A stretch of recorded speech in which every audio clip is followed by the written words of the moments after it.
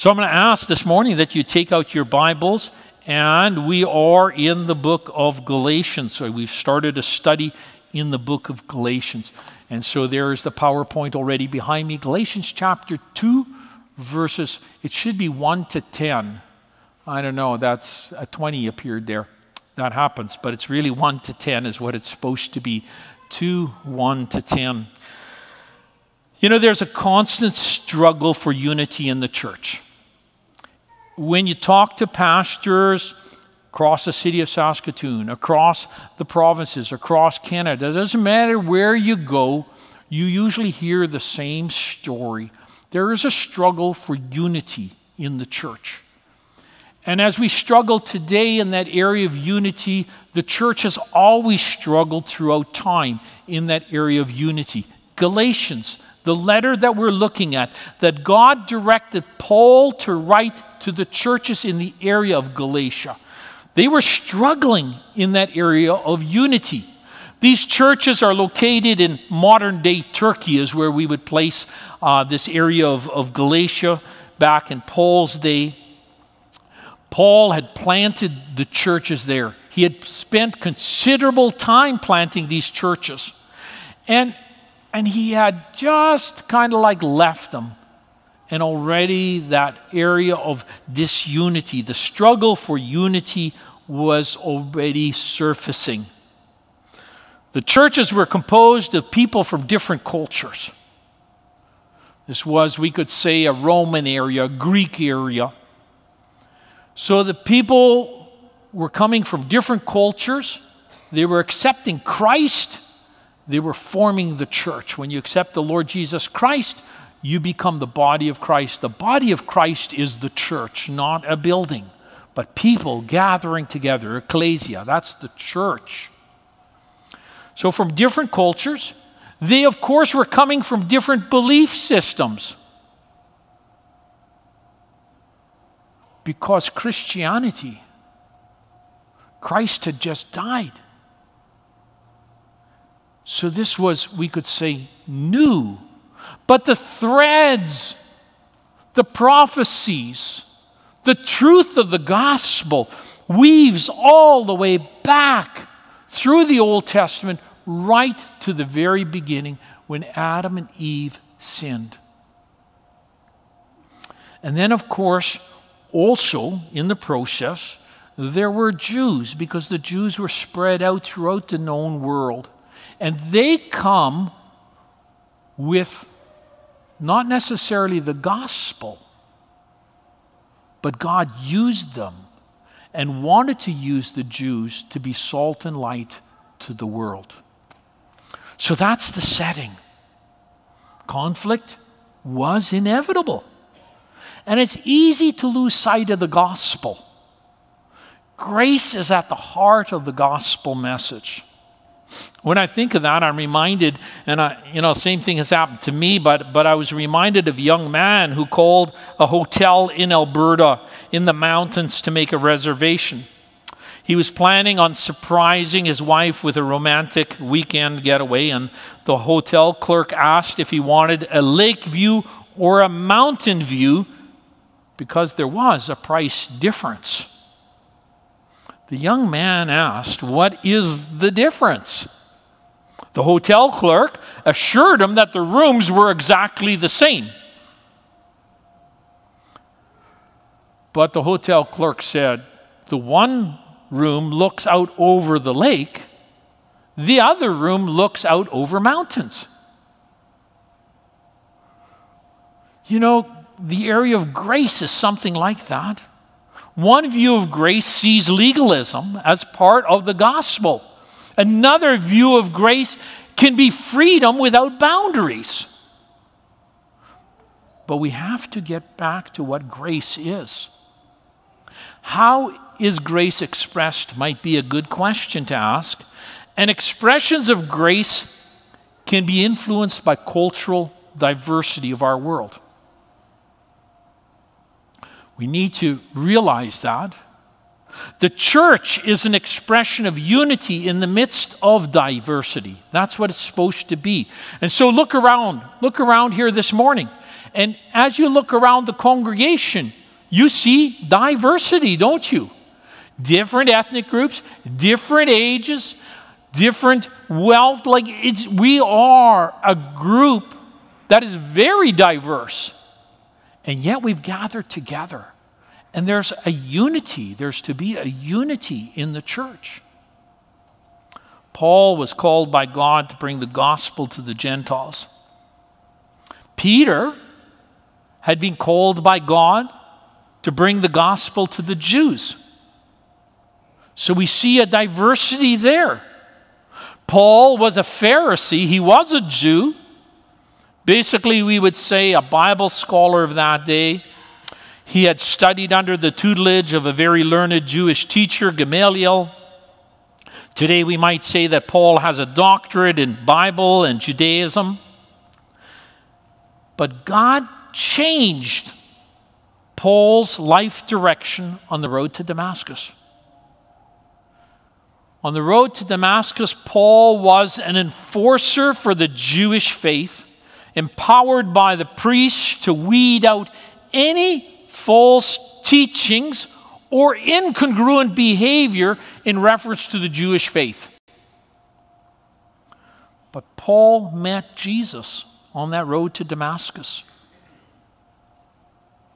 And at that moment, his life changed. He didn't only meet Jesus, but he was commissioned by Jesus to present the good news, that's the gospel about Jesus Christ, to the Gentiles. From a Jewish perspective, we have to realize this. And so we see the church, if we realize and remember, the church was birthed in Jerusalem on the day of Pentecost. The church was birthed among Jewish people. And Jesus was a Jew. So we need to put all of this together.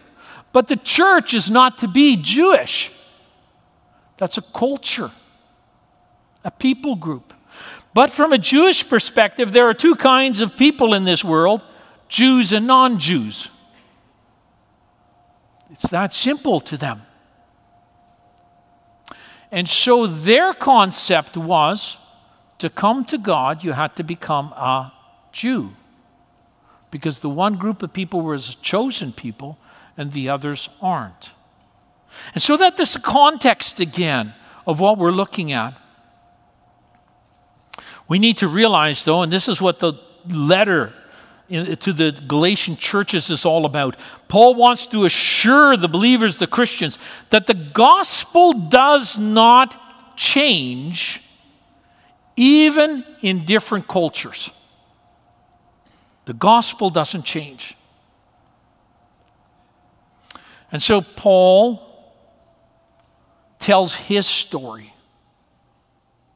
Oh, I'm sure, I'm really sure that the churches in Galatia have heard his story before. I'm very sure of that. Because Paul probably would have told his story again and again and again, because he wanted people to realize that when you encounter Jesus, there's a change that occurs in your life. And so here in Galatians chapter 1, Paul begins again telling his story. He doesn't always tell it the same way, but he tells it. Galatians chapter 1, verses 13 to 17, he says, "For you have heard of my previous way of life in Judaism." You see, he told this story before, and he's reminding them of this story. And stories help us to again get centered in the right place. So, you have heard of my previous way of life in Judaism, how intensely I persecuted the church of God and tried to destroy it. I was advancing in Judaism beyond many of my own age among my people and was extremely zealous for the traditions of my fathers. But when God, who set me apart from my mother's womb and called me by his grace, was pleased to reveal his Son in me so that I might preach him among the Gentiles. So here you see the encounter with Jesus, the shift towards Jesus, and then the commission I might preach him among the Gentiles. My immediate response was not to consult any human being. I did not go up to Jerusalem to see those who were apostles before I was, but I went into Arabia. Later, I returned to Damascus. You see, that encounter with God was such a powerful encounter. And it meant such a tremendous shift in Paul's life view, in Paul's world view, and in behavior, that Paul had to take some time out. Sometimes we send our young people, or our young people go to Bible school after graduating from high school, and it's a time out. It's a time where they can spend learning about Jesus in this culture of Bible school, where they can grow deep and have their roots planted, so that when they step out again into the world, they have a good foundation to stand on. Well, there was no Bible schools, of course, in Paul's time. Not Christian Bible schools, not in the way we're thinking. So Paul goes into the desert, and there in the desert, he is taught through the Scriptures, because Paul, the only Scriptures that were there at that time, of course, was the Old Testament. And Paul is a Pharisee. Paul is one who has studied under Gamaliel. Believe it or not, and quizzers, believe it or not, Paul had the entire Old Testament memorized. In fact, they say that a good Pharisee could even recite it backwards. Yeah. So Paul knew the Old Testament. So through the Holy Spirit's leading and the Old Testament, Paul saw Christ again and again and again and again. And he saw the path of grace woven through time.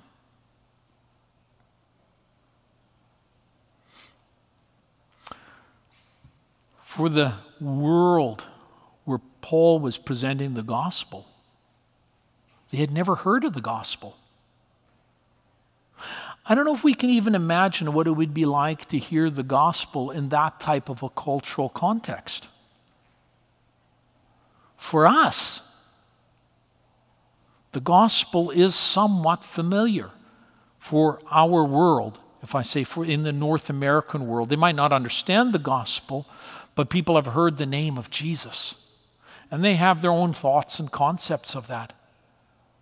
But in Paul's day, and the Gentiles that Paul was bringing the gospel to, there would have been nothing. You know, they say, again, Google's so wonderful. You know, I did a little Google. I was just wondering, you know, I wonder how many times a person has to hear the gospel before the gospel begins to make sense. You can get a lot of different numbers on Google. So, you know, I'll grab a really conservative number, 3 times. So one has to hear the gospel 3 times before a person is ready to accept the truth. But Paul meets the Lord Jesus Christ on the road to Damascus. He is filled with the Holy Spirit. He is baptized. He heads out to the desert, and he tries to reconcile everything together so that he can go out and proclaim the gospel to people who have no idea at all what the gospel even is. After 3 years, and you can read this, I'm not going to read it. After 3 years, Paul does go to Jerusalem, and there he meets with James, Jesus' half-brother. He's the head of the church. And he meets with Peter. Remember Peter? We'd say maybe disciple number 1. I don't know if that's right or not. It's between Peter and John, isn't it? Like, who's disciple number 1? But he meets with them for 15 days. And then he goes back to Syria and Cilicia. So he goes back north again. And I would imagine that during that time, he was doing the checks and balances. I've been 3 years in the desert with God's Word and the Holy Spirit. Have I heard correct? Am I in the right place today? And he leaves and he goes north to Syria and Cilicia, and there he presents the gospel for 14 years. So he's planting churches for 14 years. And as he's planting churches, something happens. The unity is challenged. So here we are, Galatians chapter 2, verses 1 to 5. We read, "Then after 14 years, I went up again to Jerusalem, this time with Barnabas. I took Titus along also. I went in response to a revelation and meeting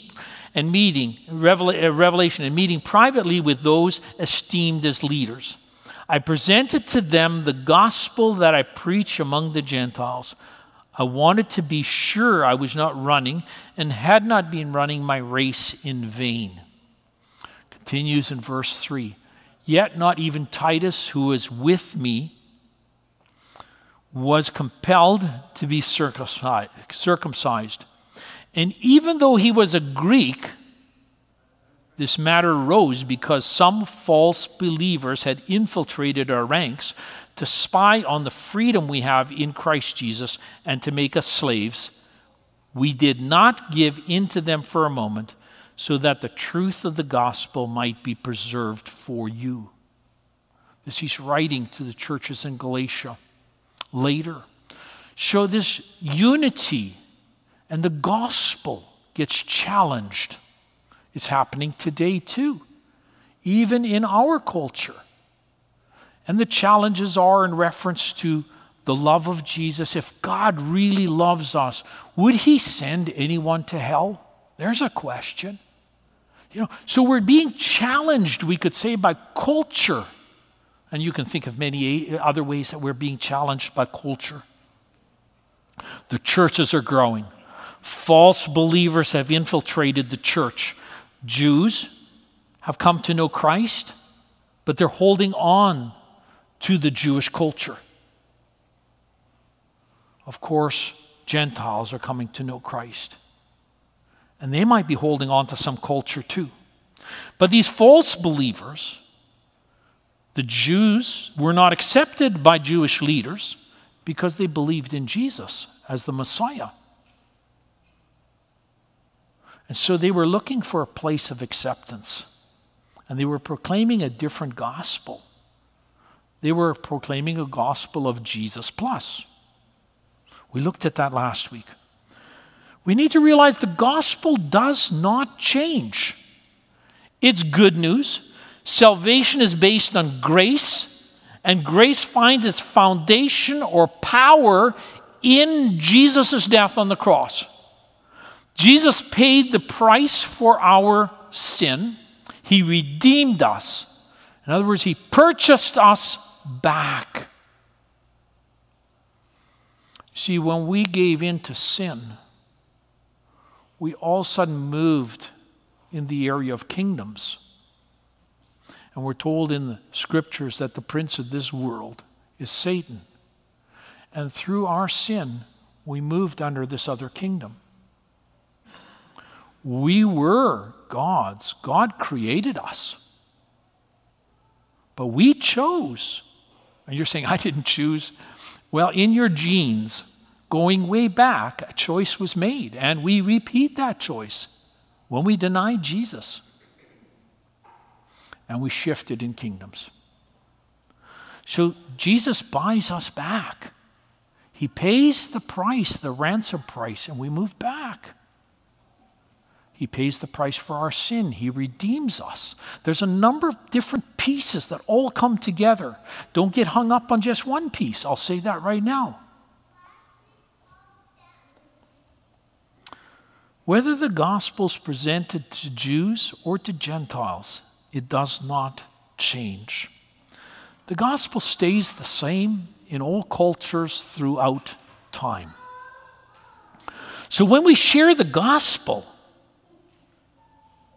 we need to make sure that we are sharing the gospel and not something that we have added to the gospel. That is so important. And it's always good to be accountable, Because this is one way to make sure that we are sharing the gospel. And we see that accountability in Paul. We see that. You see, Paul encountered Jesus on the road to Damascus.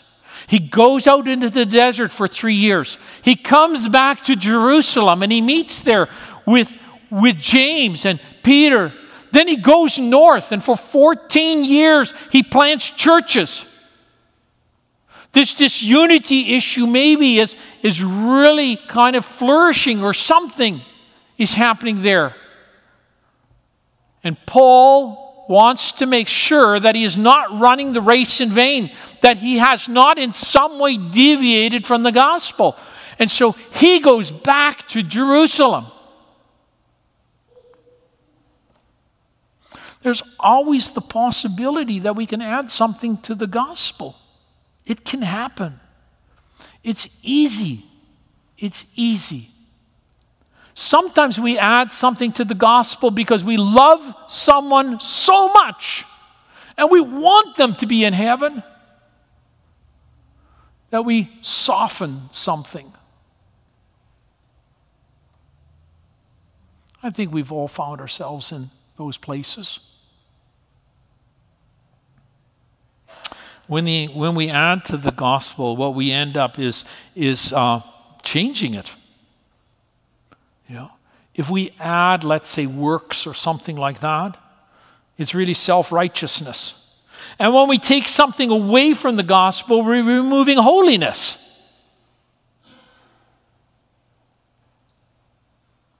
Holiness is the concept of being separated unto God.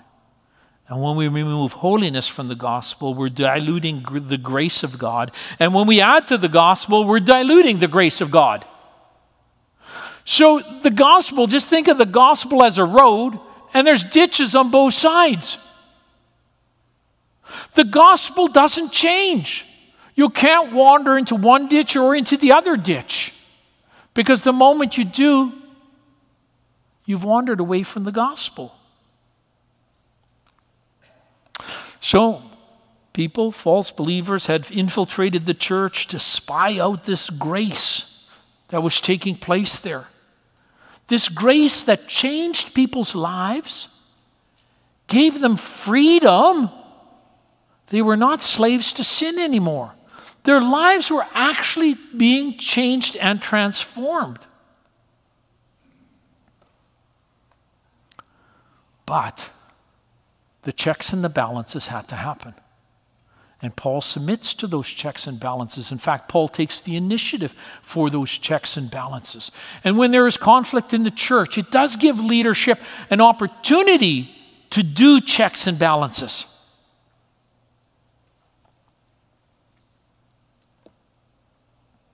But just because there's opposition doesn't mean you stop doing that which you believe God called you to do.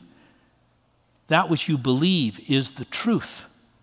And so it tells us, Paul tells us in our passage, that he did not stop, not even for an hour. He did not stop. He continued to present the gospel that he believed God gave to him.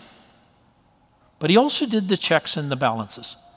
And so Paul, again, Paul doesn't work in isolation. Sometimes we think, and we talk about Paul and all the red letters that God directed Paul to write, and we just think of just Paul, this lone crusader out there. But Paul is not a lone crusader. He works with team. And so Paul takes with him Barnabas and Titus, and they go to Jerusalem. So Barnabas and Titus, along with Paul, to meet with the leadership. And there he lays out very clearly, through words and example, the gospel that he was preaching to the Gentiles. Barnabas. Why would Paul take Barnabas? Because Barnabas goes right back to the Jerusalem church. He goes right back to, we could say, the beginning. He was not a disciple of Jesus. He was not one of the 12, I would say. Okay? But he's right there at the beginning of the church. And Barnabas is not his real name. His real name is Joseph, and he's a Levite So that means he's of the priestly line. Why did he get the name Barnabas? Because of his character. Son of encouragement. That's what the word Barnabas means. And so here we have Barnabas, right back who was at the very beginning, and who was faithful to the Lord Jesus Christ, who reflected the character of Jesus and was known by the people as a man of faith and example. So he takes Barnabas with him because Barnabas was right alongside him preaching the gospel to the Gentiles. And then he takes Titus. Titus is a Greek convert.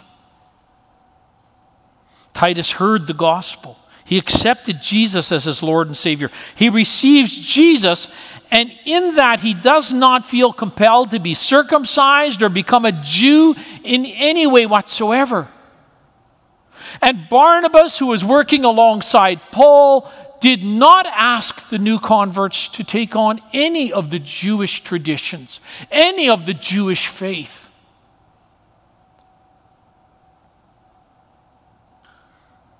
He brought Barnabas and Titus along so that there would be credibility. And he wanted the leadership to hear what was really happening.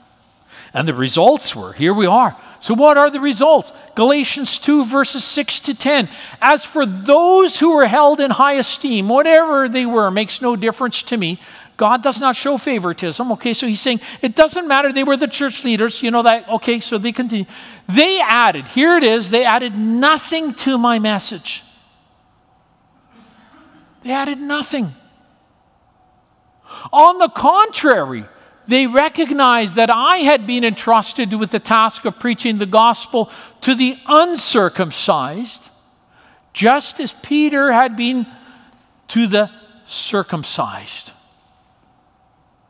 For God, who has a work in Peter as an apostle to the circumcised, was also at work in me as an apostle to the Gentiles. So there you go. The church went and really recommissioned Paul to continue what he was doing. Continue with the gospel. There's one true gospel, and that gospel unites. And we see that uniting happening right there with James, the half-brother of Jesus, as the church leader, with Peter and John, the three key leaders in Jerusalem. And they embrace Paul. And they acknowledge God's calling upon his life and the gospel message that's going out, that salvation is by grace. And to be saved, you don't have to become a Jew. The gospel unites us across ethnic lines. We'll see that again later in the book of Galatians, because Galatians 3 verse 8 says, there's neither Jew nor Gentile, neither slave nor free, nor is there male and female, for you are all one in Christ Jesus. The grace that is given to Paul is the same grace that was given or experienced by James when he repented and believed in Jesus. Because up until Jesus' death, James rejected his brother Jesus, his half-brother. That could not be possible. That could not be true. All of those things.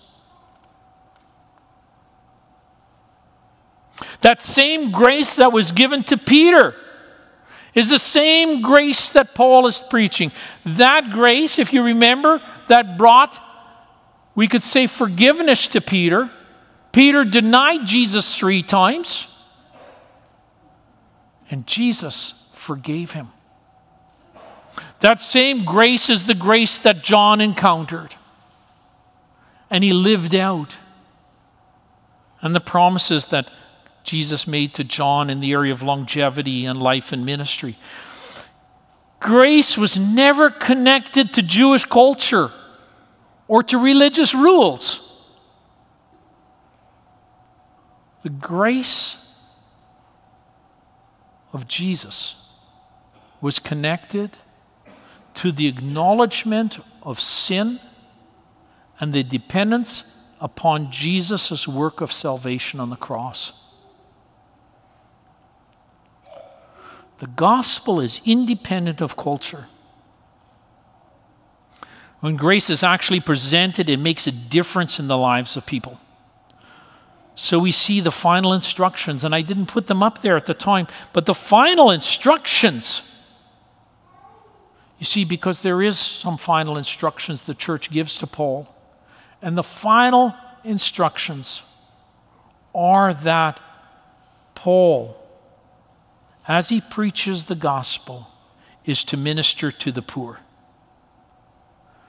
You see, that's so different than we would say the prosperity gospel. That's so different than our maybe selfishness that exists, our desire for wealth. We're not to be asking for wealth, but we are to be giving our wealth, the things of this world, away to the needy so the kingdom would grow. James puts it so well in James chapter 1, verse 27. Religion that God our Father accepts as pure and faultless is to look after orphans and widows in their distress and to keep oneself from being polluted by the world.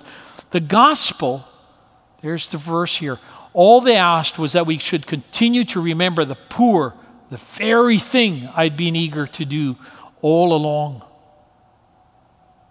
A reinforcement. The gospel changes our orientation. And we turn in that area of loving our neighbor as ourselves.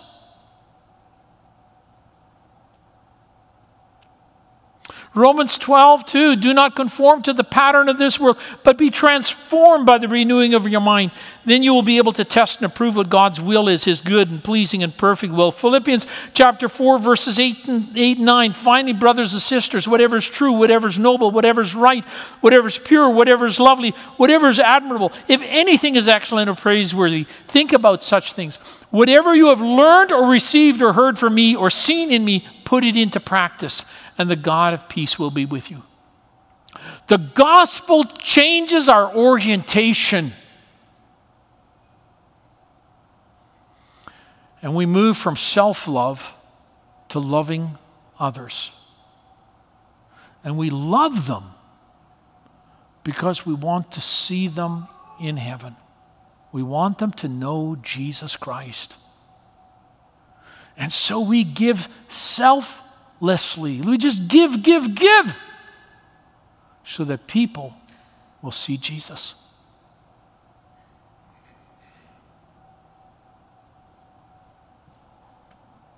So what have we learned so far? The gospel changes our orientation. The gospel doesn't change, but the gospel changes us.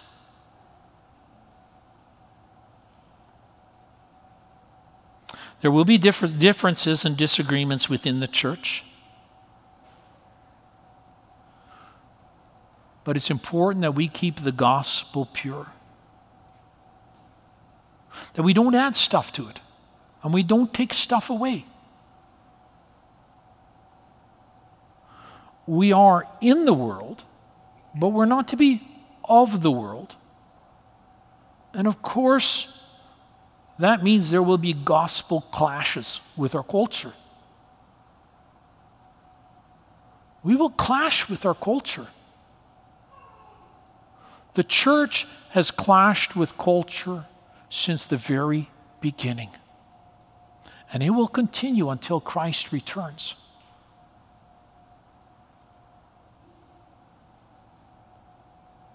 The gospel stays the same, but our culture changes.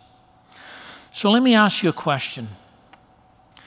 Just for a moment, stop and just reflect. Is it possible that you have taken on some of our culture?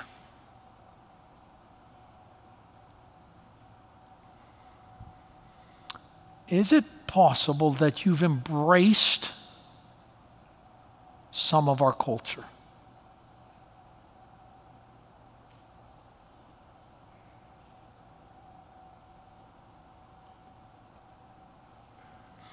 It's very possible.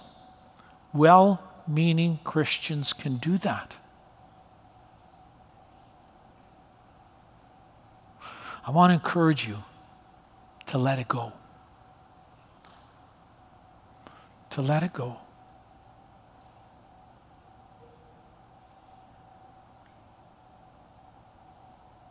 Just bow your heads with me in prayer.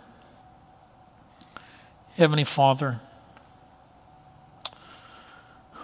this morning as we've looked at your word and the realization that it's so easy for our culture to seep into the gospel. Father, I would ask that your Holy Spirit would just walk us through an examination of our lives. And Father, if we've taken on something from culture in that area of values,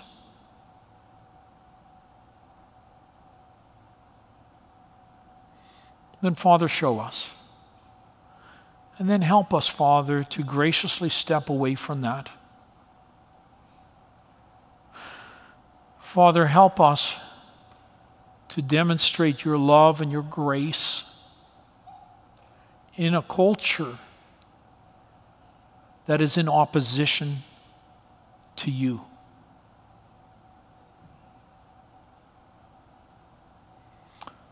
Father, help us to walk faithfully with you. Thank you for this, and I pray this in Jesus' name. Amen. The worship team is going to come, and they're going to lead us in singing a final song, Hope of the Nations. So true. The gospel is for all nations, for all people.